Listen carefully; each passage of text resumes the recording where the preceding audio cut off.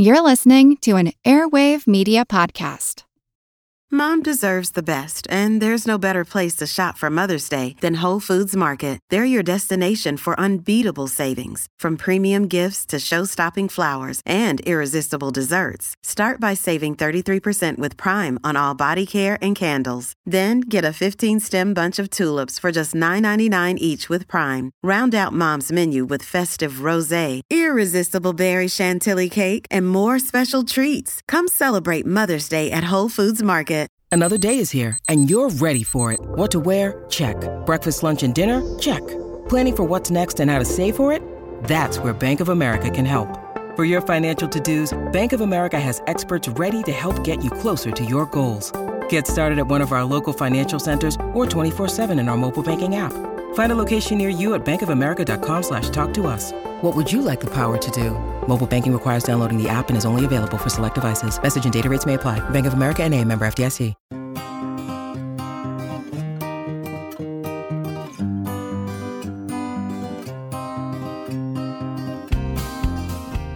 I'd guess the fact that your body consists of three dimensions, height, width, and depth, isn't something that preoccupies your brain very much. Although, after that second slice of cake, the concept of width might. No, I'd wager that you're more concerned with that enigmatic fourth dimension, time, such as how to use it well, or why you never have enough of it, or after noticing yet another gray hair or an even wider girth, a persistent wistfulness that you could turn back the clock. Well, maybe you can. I'm Seth Shostak. I'm Molly Bentley. Welcome to Big Picture Science, produced at the SETI Institute, where researchers investigate the nature and origin of life. On Big Picture Science, we step back to get the wide-angle view on science and technology. And in this episode, a couple of overarching biggies: time and its accumulated effects, aging. Now, we don't have a precise understanding of how either work, and yet the idea that time and age move in one inevitable direction is being challenged by scientists. Find out why neurologists think your brain is a time machine and how biologists propose to reset the biological clock. Plus, why your brain age is more important than the number of birthdays in determining your lifespan. Set your watch. It's time on your side.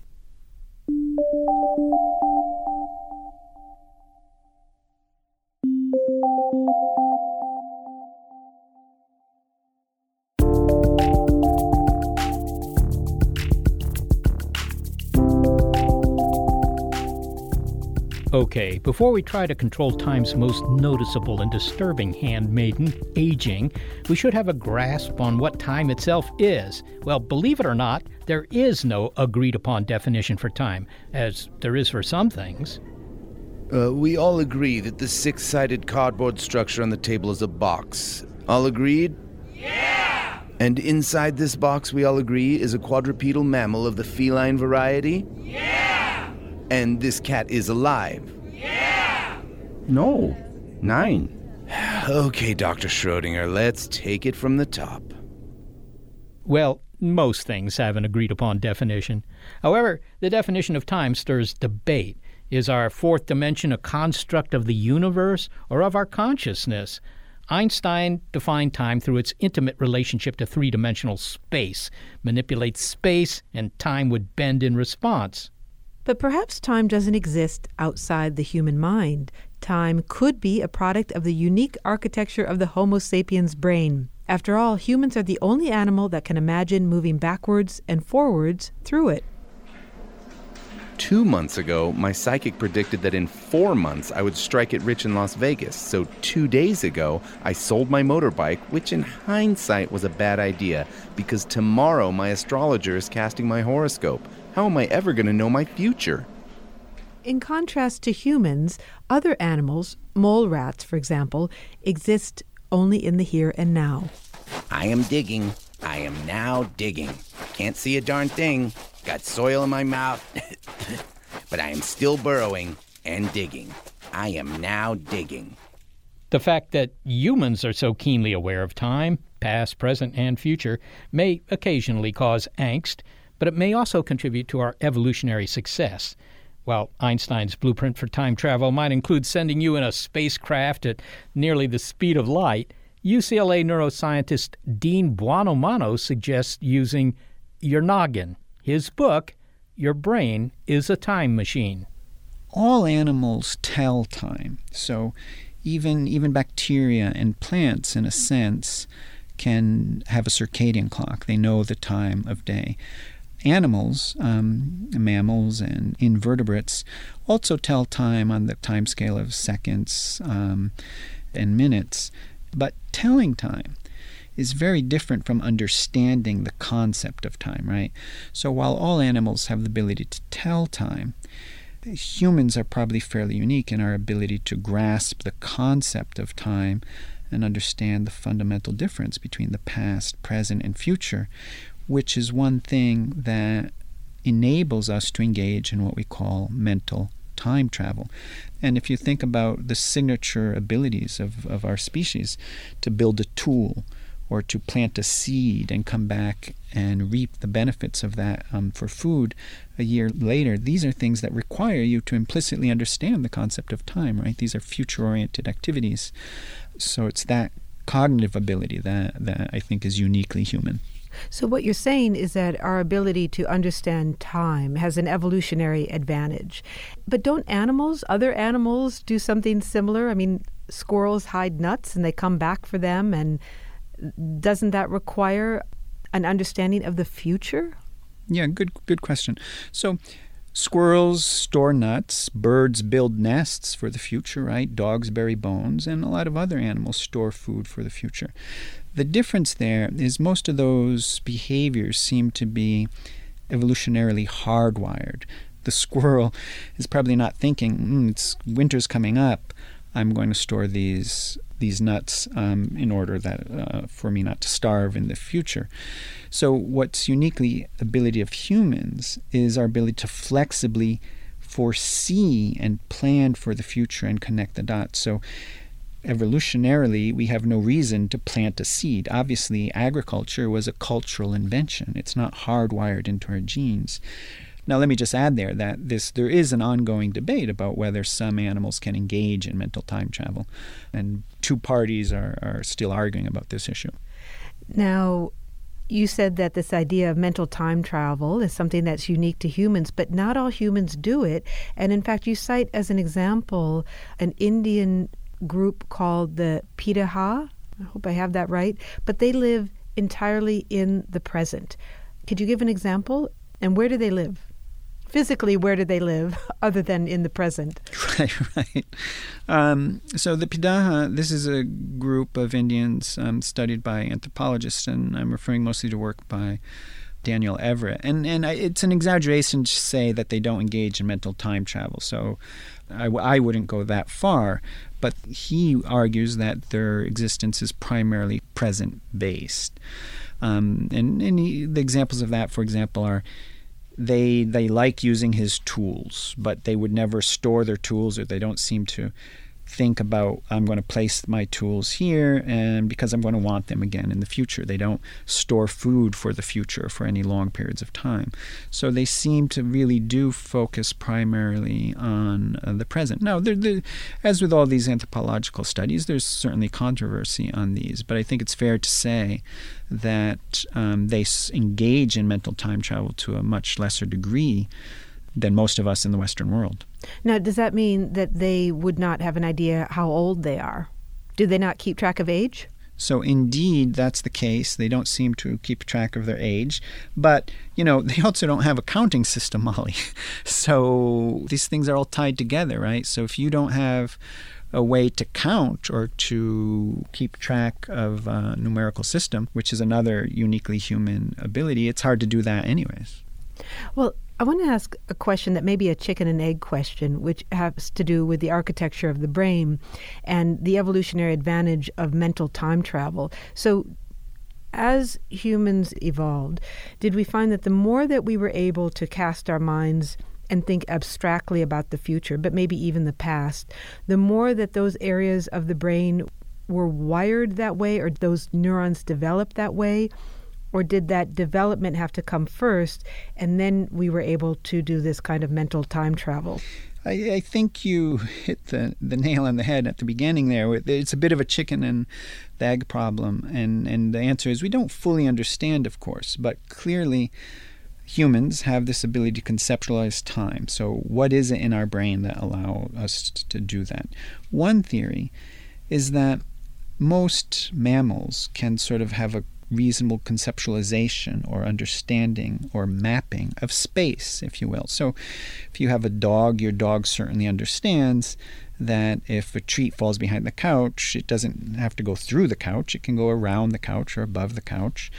And animals migrate over long distances. They can navigate in the dark. So they have a mapping of space in their heads. And one theory is that humans came to grasp the ability of time by sort of spatializing it, by sort of co-opting the circuits in our brains that were in place to understand space and utilizing those for time. So in the same sense, we might map something to the left of us and the right of us. Now we have map something to the past and the future. And some people argue that one piece of evidence in this direction is the fact that when we talk about time, we use spatial metaphors, right? So we will say, oh, it was a very long day. I'm looking forward to meeting you. In hindsight, that was a bad idea. So these are spatial ways in which we talk about time. So the question is time a construct of the universe? I mean, is it actually intrinsic to the structure of the universe, or is it something that humans invented? Right. So there's a couple of views here. So we can view time as a full-blown dimension in which the past, present, and future are sort of equally real, or just sort of the present is real. Not that there's any absolute simultaneous present, but just the present moment is the only thing that's real. The past once existed, the future will come into existence.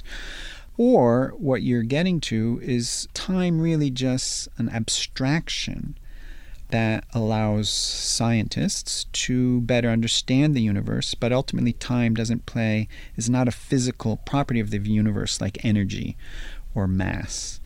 And here I think is the physicist Ernst Mach put it this way. It's utterly impossible to measure change using time because time is an abstraction we arrive at by measuring change.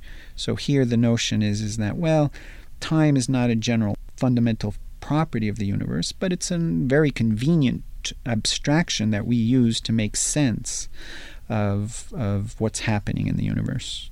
Now, you present the argument, but are you willing to come down on one side or the other? You're a neurobiologist. Do you think that time is a product of consciousness, or do you think that it's a fundamental construct of the universe?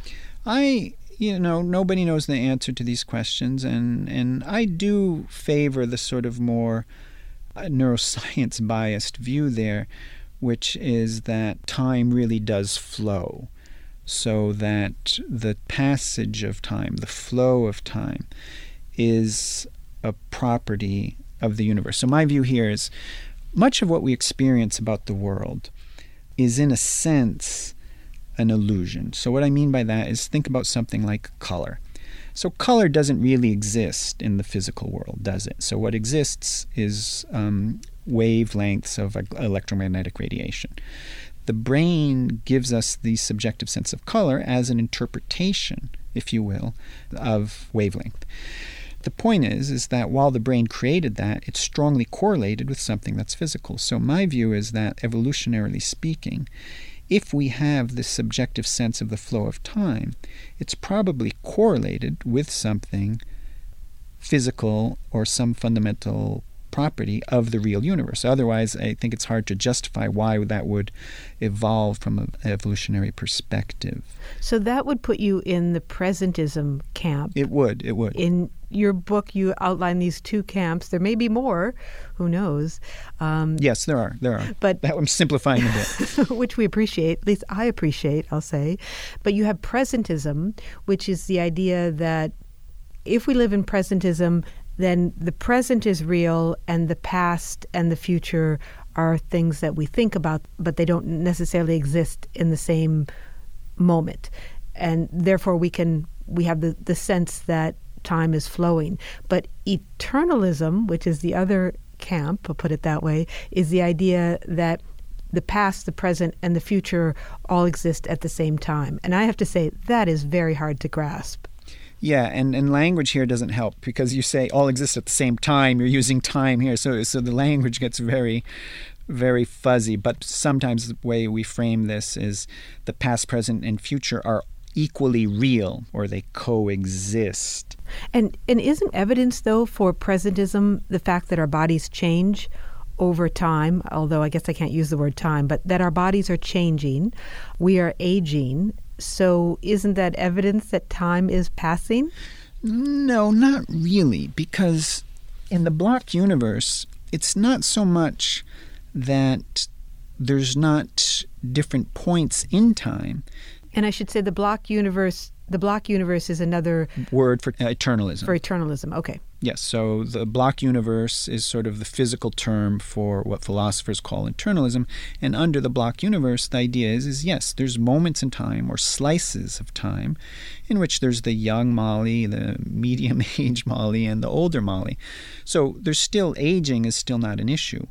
The clash between neuroscience and eternalism comes from the subjective experience of the flow of time, this very salient and universal feeling that all human beings have, that time is flowing, that things are changing, that the past is disappearing into the void as the future emerges from every present moment. So that flow of time clashes with the view of eternalism. But the fact that there's young and old Mollies, no, that doesn't necessarily clash with eternalism.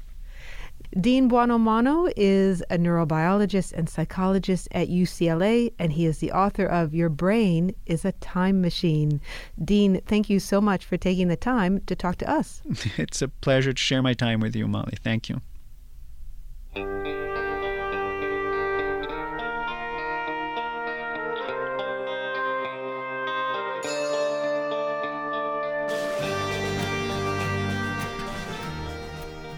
Okay, your brain may be a time machine, but is it also a kind of countdown device?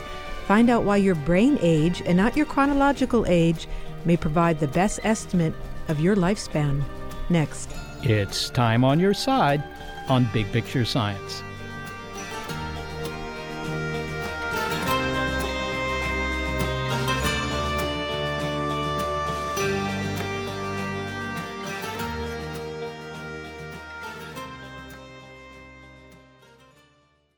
Hey, it's Ryan Reynolds, and I'm here with Keith, co-star of my upcoming film, If, only in theaters May 17th. Do you want to tell people the big news?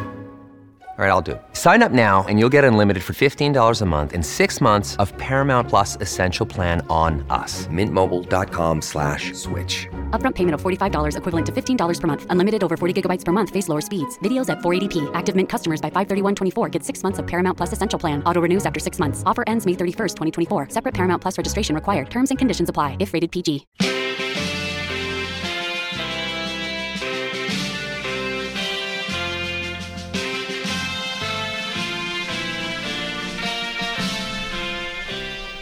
What's your age? Some people choose to go by how they feel, but that doesn't wash with others. The Department of Motor Vehicles, for example, it's a stickler for wanting the precise number of times you have orbited the sun since your appearance on Earth. That as old as you feel age just isn't good enough for your driver's license. But scientists in the UK say they have a metric other than birthdays for assessing your true age. That is, your brain age, and it may not jibe with your chronological one. Researchers at Imperial College London have a method to analyze brain tissue to determine the age of its owner in order to calculate your real age and, get ready, the amount of time you have left to shuffle around this mortal coil. Yes, under this scenario, your gray cells are a clock indicating how long you have left to live. Using an MRI machine, that is, functional magnetic resonance imaging, James Cole and his colleagues looked at thousands of brain scans and compared them to studies of hundreds of elderly patients. The conclusion, your brain age is a pretty accurate metric for estimating lifespan. Okay, James, before we get any deeper into this, convince me that I want to hear it. I mean, I'm already unsettled by looking in the mirror and confronting my age, but now I have to look at my brain tissue too? Why would anyone want to do that? Well, I think it can be useful because it potentially tells you that you're at increased risk of general unhealthy aging. And hopefully to do that early can be an early warning sign that you might be an opportunity to intervene, change your lifestyle, live more healthily. All right, age more healthfully. Well, let's consider the experiment you did here, James. You compared the MRI scans of the brains of a couple of thousand healthy young people, I believe, and compared them with scans of adults who were 73 at the time of the scan, so they weren't so young anymore. Do I have that comparison correct? Well, so actually the healthy group was aged from 18 all the way up to 90. So it was a wide age range in that group. But you're right, the group that we did compare them with were all aged approximately 73 when they had their MRI. So if they came in and, hypothetically, you were wearing blinders, so you had no idea how old they were, but then somebody showed you their brain scan, you could say, well, if this is, the average bloke off the street, then this looks like somebody who's 55 or something like that. But what is it you're looking at? I mean, what in the brain is it that you determine their age from? So we determine their age from their brain volume. So the MRI scans that we take are very high-detailed, high-resolution scans that allow you to look at different tissue that's within the brain, so grey matter and white matter principally. And basically, we know already from other studies that the brain changes as we get older. So we did some analysis on these images to make what we call a three-dimensional volume map.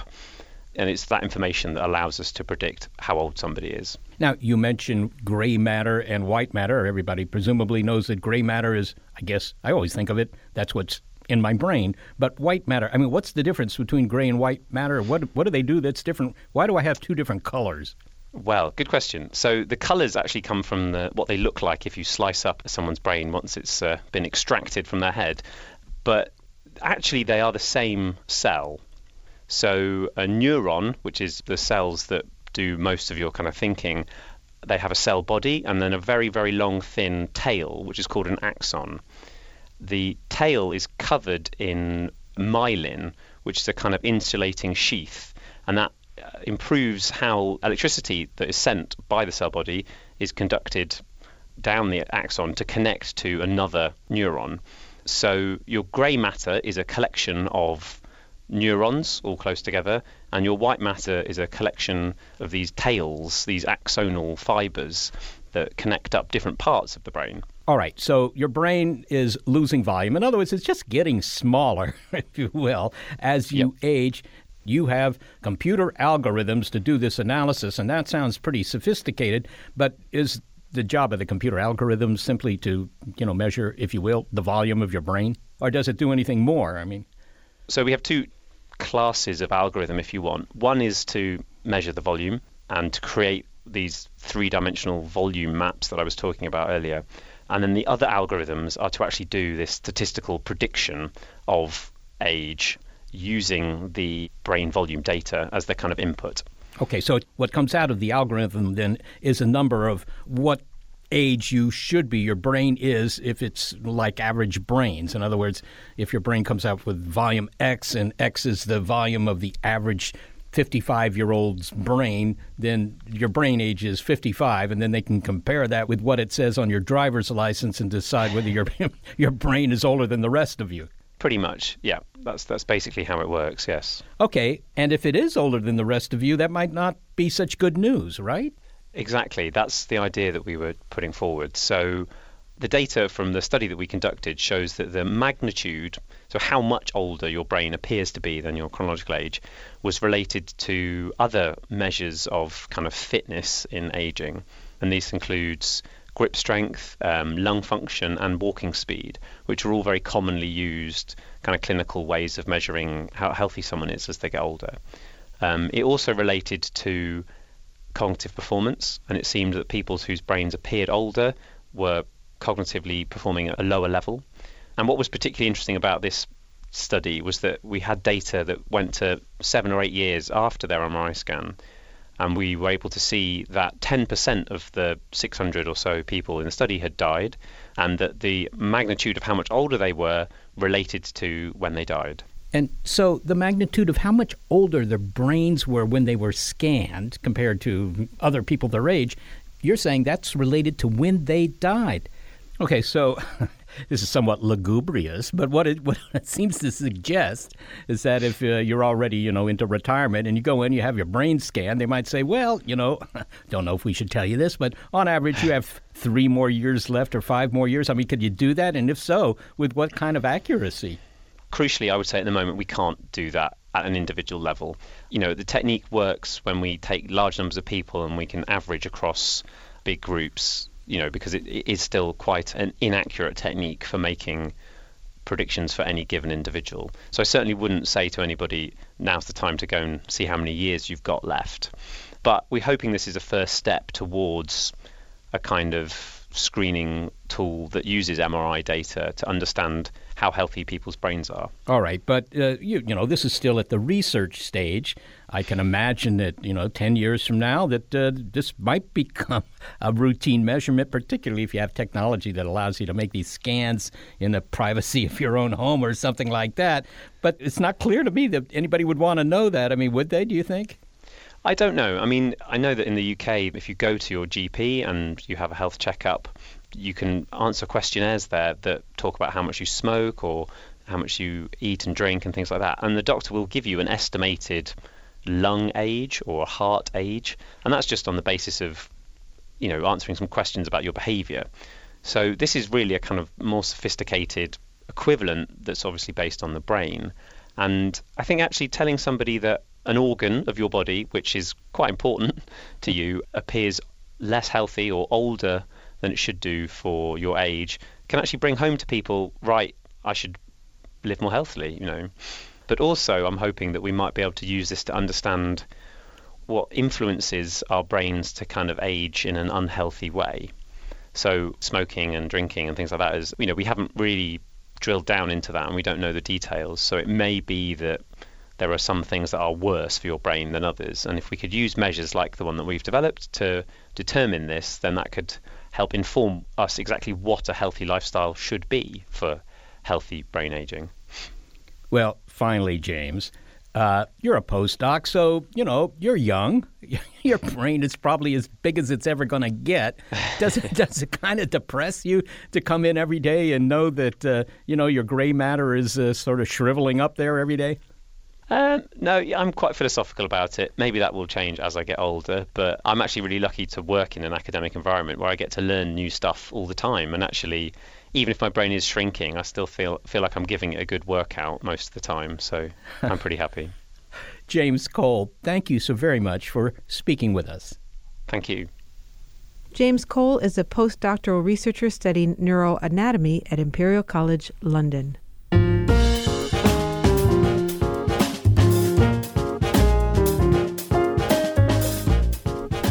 We don't necessarily need an MRI scan to know that aging has consequences. A glance in the mirror does that pretty effectively, thank you. But as for the causes of aging, we don't know what they are at the cellular level. There's obviously a relationship between time and aging, but like the definition of time, that of aging is not straightforward. But there is evidence that aging is plastic, a process that we can manipulate. Many research groups around the world, like that at Imperial College London, are trying to crack that aging code. There's one initiative that's providing monetary incentive to do so. Jun Yoon is a radiologist who heads a California venture fund, Palo Alto Investors. His Palo Alto Longevity Prize is offering a total of $1 million to the researcher or group that can figure out how to turn back time, or at least keep it from marching on. $500,000 will be awarded to the group that can prevent the unraveling of the homeostatic capacity, that is, restoring the body's resilience to stress. Another $500,000 to the group that can extend the expected lifespan of a mammal by 50%. The Palo Alto Longevity Prize was announced in 2014, and it is yet unclaimed. So much of my career has been dedicated to helping people achieve health, both as a practitioner and as an investor. But the path we're on is a pretty risky path because when it comes to aging, all of our solutions address the symptoms of aging and not the cause. All right. Well, now you've set up this prize. I believe it's, the $1 million Palo Alto Longevity Prize. Have I got that right? You do. Okay. And what do you have to do to win this prize? Well, the initial prize is targeting the extension of lifespan by 50%, but that's just purely a longevity prize. The second prize, which is under development, is the health span prize. And we have a series of prizes that are coming after that as well. But this is an inducement prize. It's a way to get the field, both scientists and entrepreneurs, to focus on this as a specific target. In the current system, there's really no way to run a longevity clinical trial through the FDA because the endpoints obviously take too long. And then from an academic science perspective, there's very little interest in the field as it relates to the biology of aging, and most of the money in research is spent towards treating the symptoms of aging. Okay, I think everybody knows what is meant by aging, and they certainly feel it at a certain point in their lives. But how do you define aging? I mean, if you're going to give a prize to stop it, you probably need to know what it is. Right. We're defining aging as the loss of homeostatic capacity. Now, the easier way to visualize that, do you remember the toy from the 1970s called the Weeble Wobble? Well, I don't, but maybe I was past toys at that point. Well, Weeble Wobble is an egg-shaped toy where you push it, and then it self-centers. So think about that as what nature gave us. That's what our healthcare system really is. Our Weeble Wobble works. So most stresses that our body encounters, our body can self-center. We can get back to homeostasis, which is a word. In other words, if you get the measles or something like that, you just cure yourself. Exactly. Your body returns to a balanced state on its own because it's got incredible resilience. Now, once we hit 40, our Weeble Wobble doesn't function in the same way anymore. So now when our body undergoes stress, it doesn't return to the balanced neutral position anymore. And I can tell you kind of descriptively what that feels like. I turned 40 and all of a sudden I couldn't ride roller coasters. I mean, I remember being able to ride roller coasters when I was 14, and I come out of it, you're doing a somersault on this ride and your blood pressure recalibrates and you come out of it complete back in tune, whereas now I come out of it wobbly, so I get nauseous, and I tell my kids, I don't want to ride it anymore. Yeah. Same thing with temperature. You know, my kids are in T-shirts when it's 50, and I'm in 2 layers. And I tell them it's cold, and they say, Dad, it's not cold. And neither one of us are lying. I've just lost my Weeble, my ability to self-center my temperature. The causes of death when we are young, like in our 20s, it's all slings and arrows of life. It's externalities, such as car accidents, gunshot wounds, suicide, infections. Whereas after 40, the causes of death dramatically change. We still have those same causes of death in the background, but all of a sudden we start dying of intrinsic causes that are losses of homeostasis, diabetes, hypertension, stroke, heart attacks. And that's why by 120, the mortality rate is essentially 100%. So if we can actually solve aging, we can live now in a sustained health for a long period of time. That's the idea. And that is caused by, well, do we even know what that's caused by? I mean, you know, why is it that nature kind of gives up on you at 40 and says, well, from now on, you're on your own, you and your doctor? Well, that's the most provocative question. You know, when I was in college, one of the coolest ideas I encountered was this idea called Weissman's hypothesis, which is that nature programmed in us aging as a way to get out of the way of the better versions of ourselves, namely our children. Now, that idea was around in biology for decades until the idea was killed in 1953 by a Nobel laureate named Peter Medawar. So since the 50s, if you mentioned that aging might be a program, it's a natural program, people would just cite Medawar's argument saying, no, that can't be. Well, I think that idea has now returned over the last few years, the fact that aging might actually be codified, that aging might actually be a program, because we're seeing scientific evidence that aging has a plasticity to it, that you can actually affect it and modify it. If, in fact, aging is codified and it's genetic, we have a chance to edit those genes out, in which case that's the shortest possible path to doing something dramatic in aging.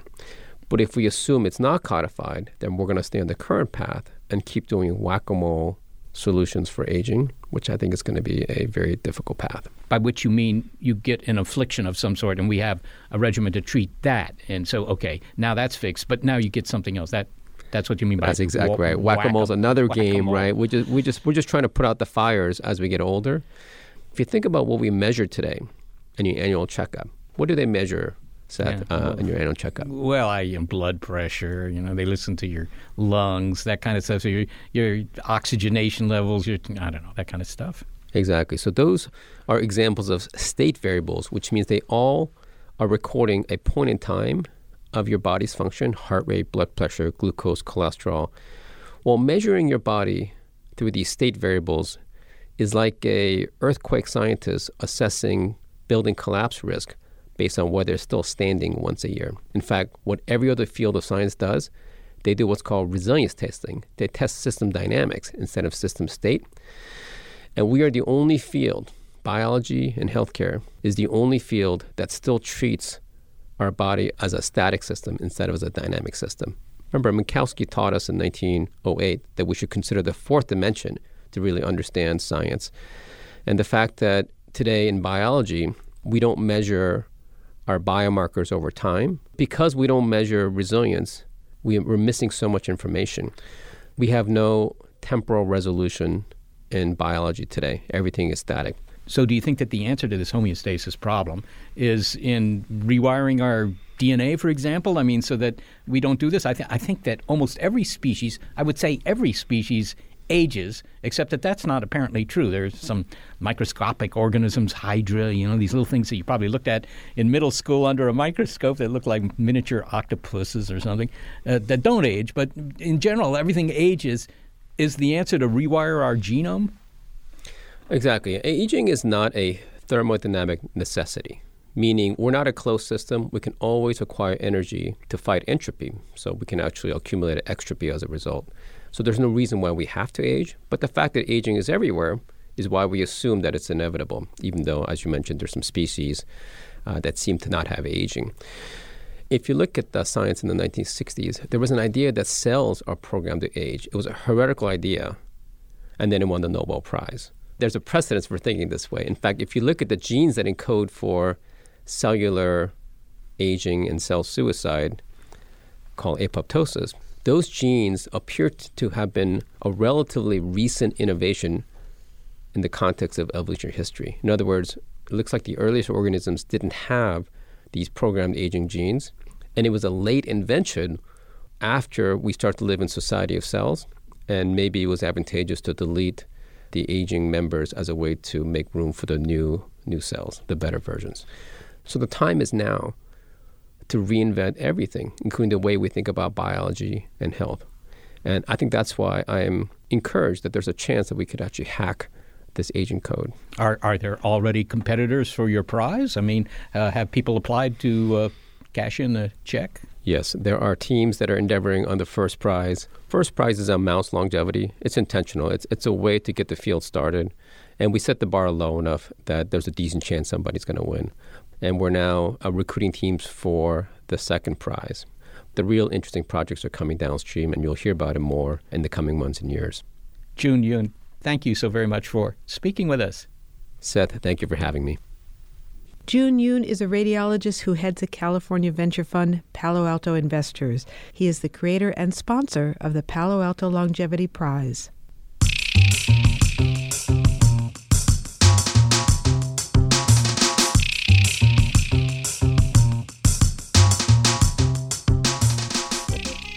Well, while no one has yet fulfilled the requirements of that prize, scientists have made other breakthroughs into controlling aging. One group claims to have reversed the biological clock in mice. And what if you're not a mouse? Well, find out when human trials begin next. It's Time on Your Side on Big Picture Science.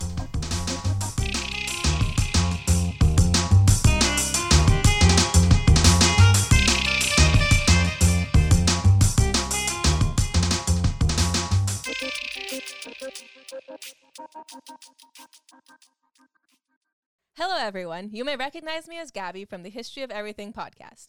And my name is Brenna, and you don't recognize me from anything yet. Together, we're two scientists who explore all of the weird little questions and conspiracies of the universe in our new podcast, Mystery of Everything. Everything has an explanation. We hope. That is what we're here to figure out. We will dive into the science behind many popular conspiracy theories, such as vaccines causing autism, flat Earth theory, and was the moon landing fake? And if so, why the heck would anyone even do that? But it's not just conspiracies. There's a lot of cool mysteries that we will attempt to use science to explain, such as near-death experiences, what made the Vikings go berserk, and can I control my co-host with MK Ultra? Wait, what? Anyway, make sure to check out the Mischief Everything podcast everywhere where you find your podcasts.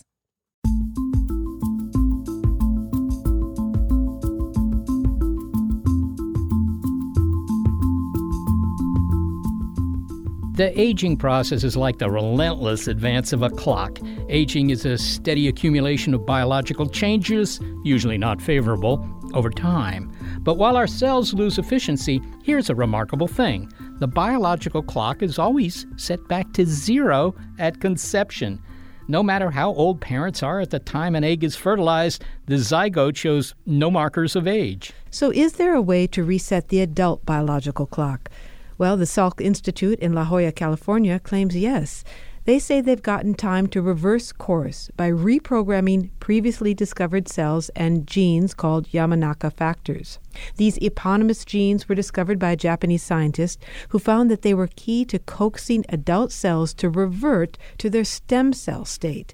The pluripotent stem cells can then develop into any cell in the body. When Salk Institute researchers exposed mice to some of these Yamanaka factors in regular doses, the animals not only looked younger, but lived 30% longer. Well, what I want to know is, when do human trials begin? So let's not waste any time and meet these genes. Pradeep Reddy is a research scientist at the Salk Institute. As the time passes, the cell accumulates all these hallmarks of aging. So all this together, in the end, will lead to a functional loss of cell property. So the cell cannot do its job very well. Yeah. The macro effect, the effect on the whole organism is pretty obvious, I have to say.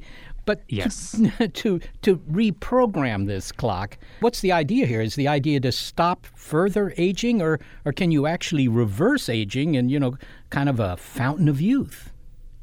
We can slow down aging. So what we did, at least in our recent study, what we saw is we were able to slow down the aging in a mouse model.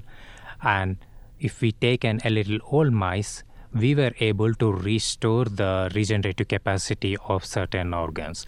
So completely reversal of aging, I wouldn't say yes yet, but maybe it's possible in the future. But at this moment, we can at least restore the function of certain organs. Well, let's look more closely at the experiments you were doing. And to state this again, you were doing them with mice. You were working with some genes called the Yamanaka genes that and somehow are able to reset their biological clock. So what did you do? You re-engineered the mice in some way, but how did you prompt those genes to become the right kind of tissue, or reset adult tissue, or repair adult tissue? I mean, tell me how it works. Okay. So Yamanaka genes are 4 reprogramming factors, what we call them. These are the factors that are normally expressed in stem cells. So if you take a stem cell, you can see the expression of these genes. But if you take a differentiated cell like a skin cell, you will not see an expression of these genes because it's not required at that moment, because it's a completely differentiated cells. Now, what we learned during the last few years is, during the process of this reprogramming, where you can use these Yamanaka genes, you can convert a skin fibroblast all the way to a stem cell. And then when you turn the stem cells into a skin cell, it looks much younger. So basically, you can take a 90-year-old skin cell, turn them into an iPS cell, stem cells, and differentiate them back into a skin. It looks much younger instead. So that kind of gives us an indication that, okay, you can use these factors to kind of go all the way to stem cells and back to the skin cells, and you can get a more younger state of a cell. But you cannot do this in a mouse, because if you constitutively express these Yamanaka genes, you will end up forming teratomas that will lead to cancer formation, because you are converting the cell completely to a stem cell. So to avoid that, we express these Yamanaka genes for a very short period of time. Well, let me see if I understand what you're saying here. You have a scheme that turns these old, somatic cells, a skin cell, and you kind of put it in reverse and turn it back not all the way to a stem cell, which after all can become anything, right? Because if you do that, it may become a cancer cell. But you take it part way back and then let it become a skin cell again, and now it's a it's a factory fresh skin Yes. cell. Yeah. You don't convert the cell to any other cell. You maintain it as skin cell, but at the same time, you kind of reverse some of these aging hallmarks. We were able to get all the beneficial effects. Well, tell me what those were. I mean, if I was one of the mice in your experiments, I'm not sure that's my life goal, but, if I were one of these rodents, Yes. how would I come out of this compared to how I went into it? So now, normally the mice has a lifespan of around 3 years, but those kind of experiments takes very long to know the phenotype. So we use this mouse model where its lifespan is only 16 to 18 weeks. Now, when we express these Yamanaka factors in these mice, first thing what we saw is their lifespan was extended by almost 30%. To see what kind of things that help them to survive long, when we check all the different tissues like stomach, skin, and spleen, we could see that the tissues look much better in shape compared to mice that didn't receive this Yamanaka factor induction. So basically, the expression of these factors were able to maintain your skin as young. So it just prevents the aging to happen. So, how would you gauge the importance of this development? I mean, it sounds incredibly important. Some researchers apparently have called it huge, but of course the experiments are in mice, and as we know, there are a lot of diseases we can cure in mice, but, the cures don't seem to work for humans. Is this going to work for humans?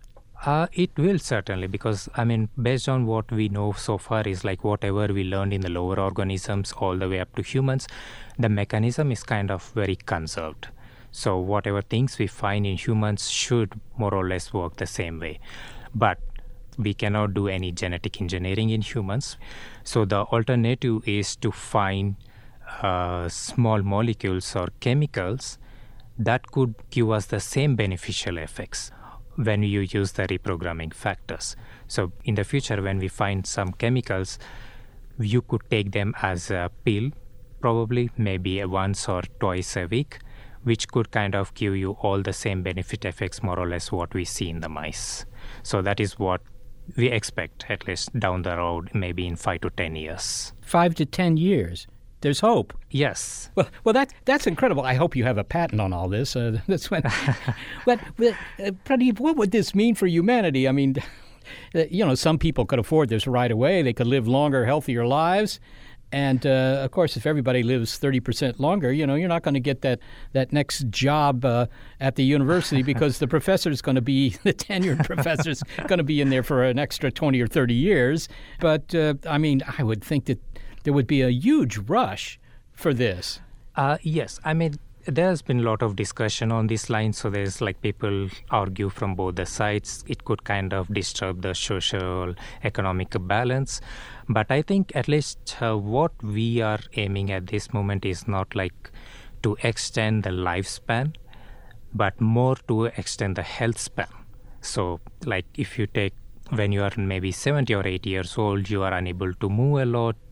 You cannot do many things by yourself, so you're more relying on other people. But what if we can get to a stage that you are able to do all the things by yourself? So basically you can take care all by yourself, not relying on anybody. So that's more like you are increasing the health of an individual. Yeah, that sounds like bad news for these caretaker robots coming down the pike. But are you aware of this prize offered in Palo Alto, actually? Palo Alto, yes. Yes, for anyone who can extend the lifespan of a mammal by 50%. And yes. It sounds like you're well in the running here. Yes. So the study where we did very recently was done using a mouse model, like I mentioned. So the Palo Alto Longevity Prize is actually you need to demonstrate the same thing in a wild-type mice. So you cannot use any genetically engineered mouse model to demonstrate. So you should take a wild-type mice that can only survive for 2.5 to 3 years, and you need to extend the lifespan in that mice. So only then you will win that prize. I take it you've resisted the temptation to experiment on yourself like Mr. Hyde and Dr. Jekyll. Yeah. Pradeep Reddy, thank you so very much for speaking with us. No, thank you very much for your interest.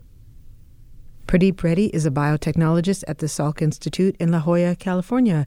So what we've been hearing in this show are some variations on the themes of time and aging, both which we thought at one time as it were fixed or moving just in one direction, and that's being challenged. Well, indeed. I mean, for Isaac Newton, time was some absolute. Somewhere in the universe there were just clocks that were, going forward, and that was all there was to it. Well, we all know we have internal clocks.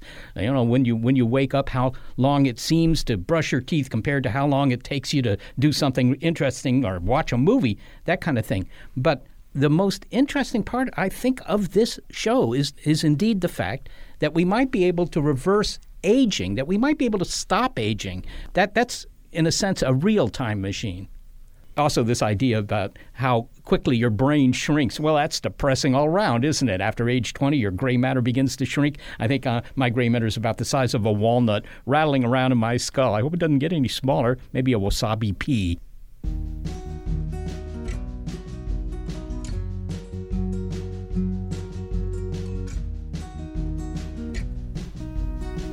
Thanks to the brains who efficiently use time when they help us make a new show from scratch every week. Senior producer Gary Niederhoff and operations manager Barbara Vance. Thanks also to financial support from Rena Shulsky David and Sammy David, and to the William K. Bowes Jr. Foundation. Big Picture Science is produced at the SETI Institute, a nonprofit scientific and education organization whose scientists study the origin and nature of life, including understanding the icy moons and planets of the solar system. And a big thanks also to our listeners. Your ears have been attuned to the Big Picture Science episode, Time on Your Side. If you'd like to hear more Big Picture Science episodes, well, you'll find them in our archive that's in the past at bigpicturescience.org. And if you're a podcast listener but prefer listening to over-the-air radio, because radio broadcasting, after all, takes you back to an earlier age, check out the listing on our website of radio stations that carry the program.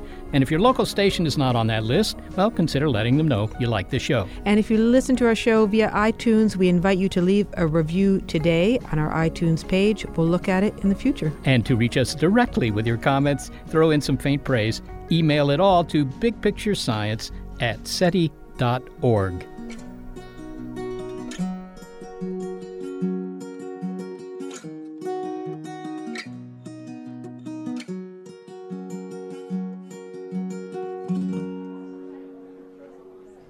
And here in this terrarium, we agree is a mole rat? Yeah! I am digging, still digging. There is no yesterday or tomorrow, only now. And digging. The corporate world is like the ocean. It's alluring, but it's also full of deadly creatures that can shred you to pieces. It becomes kind of like a Game of Thrones political arena where everyone's trying to murder you to get your job. My family doesn't come from corporate background, so I didn't have any sort of guidance in that. This is not your typical work podcast. Sometimes you need to be empathetic, and then there are times that you ask for input, but you don't really give a shit. Listen to the Ambie Award-nominated podcast, Surfing Corporate. Stretch opportunity? What is this, yoga class? Get out of here. The world is constantly changing and transforming. Cut through some of the noise with What's New with Wired, a podcast that goes in depth on the latest news and technology and culture. Their award-winning journalism will help you make sense of what's happening in the world. Listen to What's New with Wired wherever you get your podcasts. That's What's New with Wired wherever you get your podcasts.